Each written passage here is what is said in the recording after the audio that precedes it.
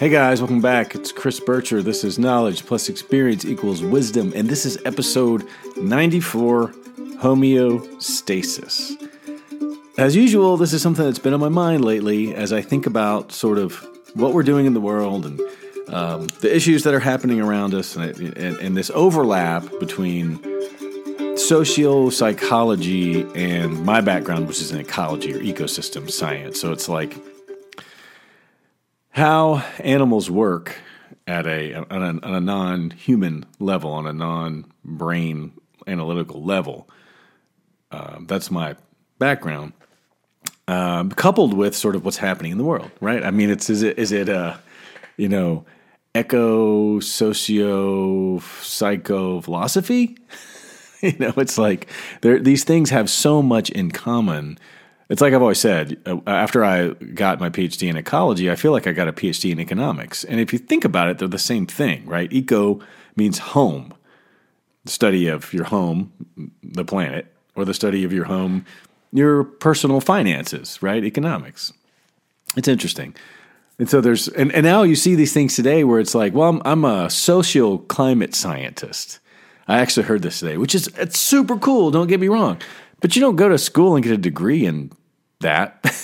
You have some sociological skills sets, maybe anthropology, whatever, and then you have some ecology skills. You understand.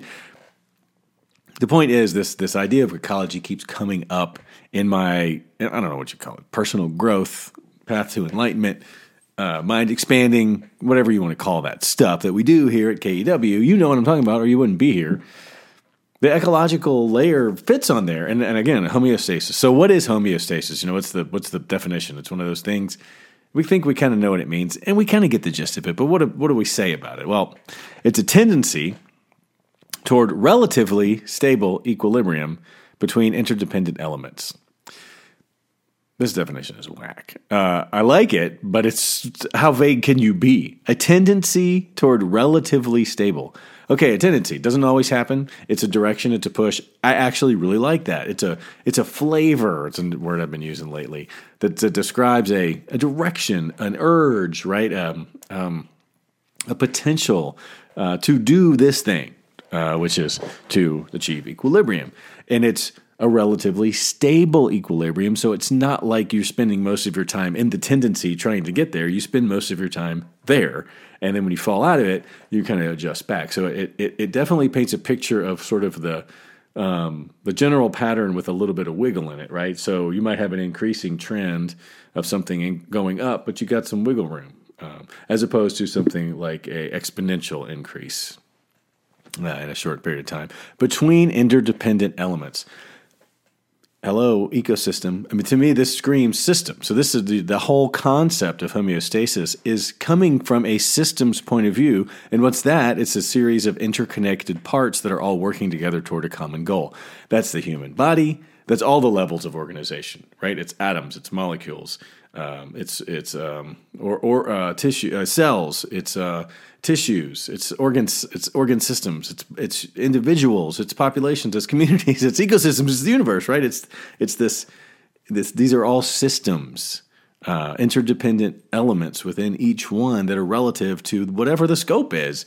And it doesn't really matter. They all are just as important all the time. But if you sort of go, wonder what that bear's about, then you're sort of looking at its general environment, like a couple levels of organization bigger than it, maybe the population of bears that it lives in, or the community of organisms that lives in that particular area of the world, and a couple of levels of organization smaller than that, than the individual bear. Maybe their reproductive system is of interest to you, or its general health of its cardiovascular system, or what kinds of tissues and specialized structures does it have to help you explain how it makes its living. And that's kind of how I see things. And that's scope. Again, I don't want to go through all the different ecological elements, but they're kind of relevant to this idea of homeostasis. So if you're talking about homeostasis in a human being, again, you're talking about an individual, you're looking at a couple levels above or below. If you're talking about homeostasis of the universe, we're not probably interested in what organs are doing or what communities of geese are doing. Some of these things going to wash away depending on what you're looking at.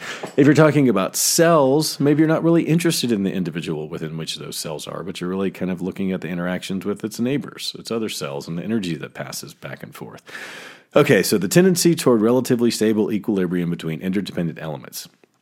Okay, I hate when you got to define a definition, but equilibrium is an interesting word here, and it's critical to understanding what homeostasis is. And that is simply a state in which opposing forces or influences are balanced. And so now, if you look a little closer into what equilibrium is, along that kind of wavering around a general, regular, relatively stable condition, we've got forces on either side of that, or oppositional, right? You don't just push it this way and it kind of just the whole thing moves. You're constantly going to have oppositional forces, which are what keep it in balance. And that's really where we're going, right? Okay, a couple of things come out of this for me. In any system, and what made me interested in this concept today is sort of the psychological meaning of life, metaphysical nature of humans system. It's us in our minds, so kind of this individual. It's the universe, it's all of the people that we interact with, and it's also about our particular neuroses and living peaceful, more calm, happier, less suffering lives, right? Making it through, having the best experience we can while we're here on Earth. That's the point of reference and the scope. Okay, so the condition is something like peace, or maybe it's mental illness, or maybe it's a happy relationship, or it's a good job, or whatever it is. That's sort of the line that we're wavering between. And the oppositional forces are going to be things like the R versus should problem. You need to do this because it's going to make you more money. Yeah, but your heart really wants to do this. You date this woman because you like having sex with her, but you don't really care about her. These oppositional forces keep us in line, and that's sort of what I've been thinking about is how that works. Let's take money, for example. Things are going to we're going to spend money on things, and we're going to earn money on things, and we hope to try to keep that balanced. Our health, right? And this gets a little bit closer at kind of the intent of the meaning of homeostasis is specifically referencing like a body, an organism, and the balance that's required to sort of keep a body alive. So it's these oppositional forces that we're interested in and how they influence how we make our way on the planet. But more than any of the specific stuff, I sort of got on a tangent out there. I want to talk about the general condition of how homeostasis works on planet Earth with respect to humans. And we have to consider this in a 200 to 250,000 year framework, not in a 10-year framework. And another fundamental element of ecology is these guideposts of time and space, right? Relative to a human being, 250,000 years doesn't really mean anything. Relative to a human species and a population and a community, it has a little bit more meaning because now we're talking about evolutionary time. But we don't have the capacity to really make sense out of that. But it's important because something like this, when we talk about and anthropologists and sociologists, evolutionary biologists, philosophers and psychologists talk about this all the time in the context of our evolution, right? What we see today, I say this all the time, but maybe I don't say it enough. The way we see, the way someone sees us today, like an alien coming down to the planet, we reflect all of the ecological interactions that our species has had for 200, 250,000 years. The selection pressures of our environment and our communities, other individuals of our species, the abiotic and biotic factors that we were exposed to during all of that time, we meaning the collective individuals of humans that have ever been, result in what you see now. So you can make an assumption that the characteristics that we have today or in recent times reflect that being a positive or a fit condition in the past that was selected for, which is why it exists. You don't see all the things we're not because the environment didn't like them, those individuals didn't succeed in reproduction, and those traits were sort of washed out of human experience. And it would be awesome to have a history of that, but we don't. So we can kind of make the assumption that there's a pretty good chance that if we see a characteristic or observe something about what we do, how we are, what we're comprised of, it reflects this positive influence of that particular characteristic or trait through time, and that's why it's still here. Now, we may not, so it's interesting to tease apart our perception of the recent, of our time, which is something like 50 to a couple hundred years, maybe. You push it out to maybe 500 years, and you can start to kind of think about things that happened in history. Once you get past 2,000 years, there isn't anything, and it's all kind of just guessing. But really, we have probably 10 to 12,000 years that we know of where we've been kind of like not living in caves. So big chunks of time within which we don't really have any resolution, except for tiny little hints like fossils or cave paintings or something like that, which is crazy, right? But we have to think about it. So when I think about homeostasis, I think about the things that we've changed in the last 50 to 100, 200 years. These are things like the climate, our economies, and our societies, right? The hot topics. It's easier to talk about the hot topics. Climate change, sort of toxic capitalism, if you will, and then things like gender bias and racism and sexism and I guess maybe those are the same thing, but you know what I mean, like political justice issues. These things are changing, and we're changing faster than they're changing, and so we kind of look back at 500, 200 years and go, why did we do that? We need to do something different. One of the big things that I see, and I think it applies to social justice issues, but I'm a little more well-versed in the climate issues, certainly, and in the economics issues.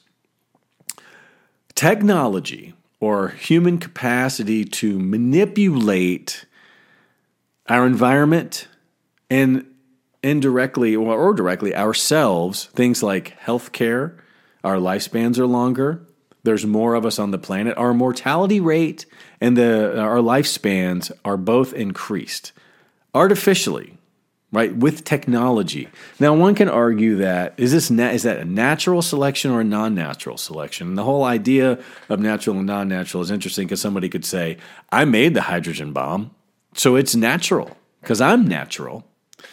But I would argue that that sort of thing wouldn't evolve under normal circumstances because of resource use. And maybe the big technological advance umbrella that I'll discuss for the next remainder of this episode is resource use. And I mentioned Garrett Hardin's paper, The Tragedy of the Commons, maybe a little over 50 years old now, that describes how when white people from Europe came to America, and this is not the first time it happened, but he's just describing this part of history. When we looked at the Chesapeake Bay, we thought, there's so much food here that we cannot exhaust. It's an inexhaustible resource, and it's a common resource available to all people. So that was a mistake number one. Now, we didn't realize that when we were just sort of picking up oysters with our hands or catching fish maybe with a net, but with human power, no machines, we didn't really think about these giant boats that would one day drag nets the size of football fields from the surface to the bottom of the water and catch everything in it. We didn't realize that technology and sort of tools would enable us to have a non-natural capacity for resource use, right? If you think about sort of what people did for 249,000, 900 or 700 years versus the last 300 years, dramatic shifts in our capacity to use resources. We could cut down wood faster. We could remove fish we could use this, destroy the soil faster with things like building houses, overpopulation, intelligence, technology, bad or good thing, whatever.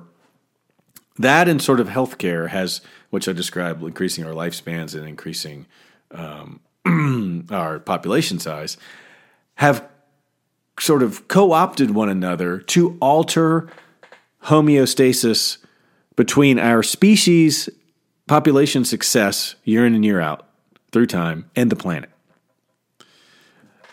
It's really that simple.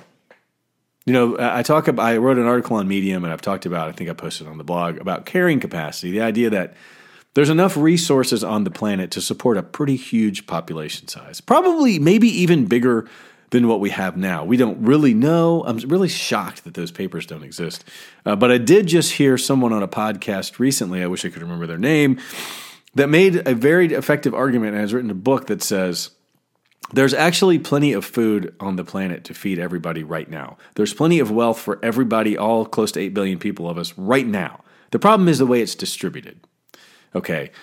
The point is, at some point, where there's going to be too many people on the planet. But until we reach that point, and that's going to be disastrous because ecology has a way of taking care of that with famine and death and disease and things like that. And, I kind of wondered if COVID wasn't that. Going all over the place here. The idea is that whether or not we've reached carrying capacity on the planet right now, we have pushed the homeostasis in a different direction. Those oppositional forces I was talking about that keep us in a homeostasis, we've artificially, I would argue, non-naturally manipulated one of those things so it's pushing strongly and it has no equivalent oppositional force. Our appetite for wood, technology, carbon, lithium, gas, fuel, other people's money has been artificially increased so much that there's no oppositional force for it. And what's that doing? It's pushing us out of homeostasis. And what happens when you're out of balance and out of equilibrium? Everything goes to hell, right? And so if it happens in a person, let's say your temperature gets too high in the 106, 107 degree range, your body system starts shutting down. Let's say you don't eat for a couple of weeks. Your body starts to digest itself. One way or another, the universe, the world, the sort of the environment in which our population lives is going to try to oppose that force. It's like we just didn't consider needing to balance our newfound use and need for fossil fuels, not even 150 years ago, with whatever the repercussions might be. You can't rip carbon in whatever form out of the earth at some ridiculous pace. Going from zero to a million in just a couple hundred years is a drastic punch to homeostasis, and then with no real oppositional force, meaning some scrubber in the atmosphere to take care of the methane and the carbon CO2 that would be released, the damage that's done to the earth. It pushes everything out of homeostasis. You think about not understanding. Let's take it out of today's language into something that we don't really politicize anymore. We used to poop in the streams, which worked great when there were not very many of us, and the poop just washed away. And the bacteria naturally occurring in those systems, because they were crazy healthy, in a healthy person, a cold virus comes in and your body goes, no way, you can't get me. And you don't catch the cold and you just dispel the virus. In a system that's sort of maybe tired or hungry, you get the cold virus and it takes over your body and it does what it does. Same thing with a stream. A healthy stream can handle a little human poop. It handles a whole bunch of wildlife poop, doesn't it? But then the poop got too much. It overwhelms the system. It pushes, it's one force without an oppositional force pushing it out. No, don't poop in here anymore. And so that stream falls out of homeostasis. It loses its capacity to perform whatever functions that it had, and that's the problem. Homeostasis, I envision it as, again, a line. Maybe it's a flat line. I don't know. It doesn't matter the direction, with sort of some conditions that waver around that line, right? And so it then becomes more like a tube. It just sort of represents whatever it is that you want to talk about, and it stays fairly uniform through time, and it doesn't take any kind of drastic changes in direction or magnitude or whatever. When you whack that out of its so inside of that are all these individual functions. It's mitochondria producing energy.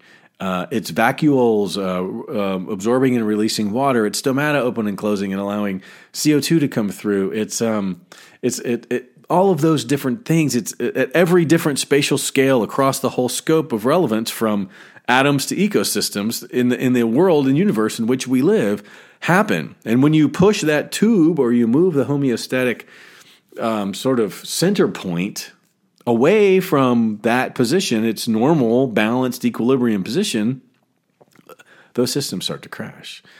And we don't really see them all crashing. Maybe we don't really pay attention, but what happens is those accumulate. Maybe one system crashing, there's redundancy, and the system looks like I feel good today. I still feel good. I don't realize there's cancer, eating my liver until it's too late. And so that gets us into this idea of cumulative stress, and I think that's where we are. And I can't do it eloquently, and it would take a book, but my point is that you could take something like the climate argument, the economy. Well, don't you think economically there was a homeostasis prior to maybe 4,000, 2,000 years ago in the onset of money?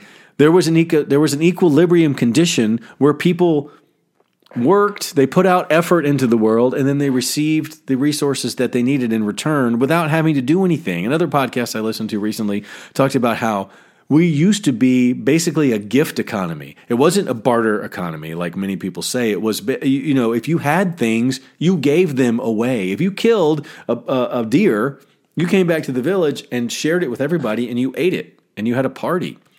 And you knew that next time that happened, but in doing that, you created this debt from your brothers and sisters that the next time they would do it. And it just was the way it worked for, again, 10,000 years. And then all of a sudden money comes into it, and then it becomes, I need more, you need more. It's this hoarding thing, and it's the homeostasis of giving and receiving is broken. And here we are with income inequality up the butt, with people who can afford to play in space, the people that can't afford to eat. That's broken. That is not balance, nor is it equilibrium. And it goes against the system of it's non-homeostatic, whatever that means. It's heterostatic, which is against and opposing everything that's ever preceded it, at least in the history of Homo sapiens, a couple 100,000 years. If not biological life, if not physics. You can't just mess with that. You can't fool Mother Nature, or whatever they say. And so that's my soapbox about homeostasis and the idea that balance is a thing. And if maybe you don't believe in balance, and I forgot to tell the story I've mentioned on the podcast before, a good friend of mine one time was like, balance is a dumb thing. If I like something, I'm going to do that and do that and do that and do that. Moderation is the dumbest thing I've ever heard. If you like smoking weed, smoke weed all the time. If you like having sex, have sex all the time. If you like drinking beer, drink beer till you puke.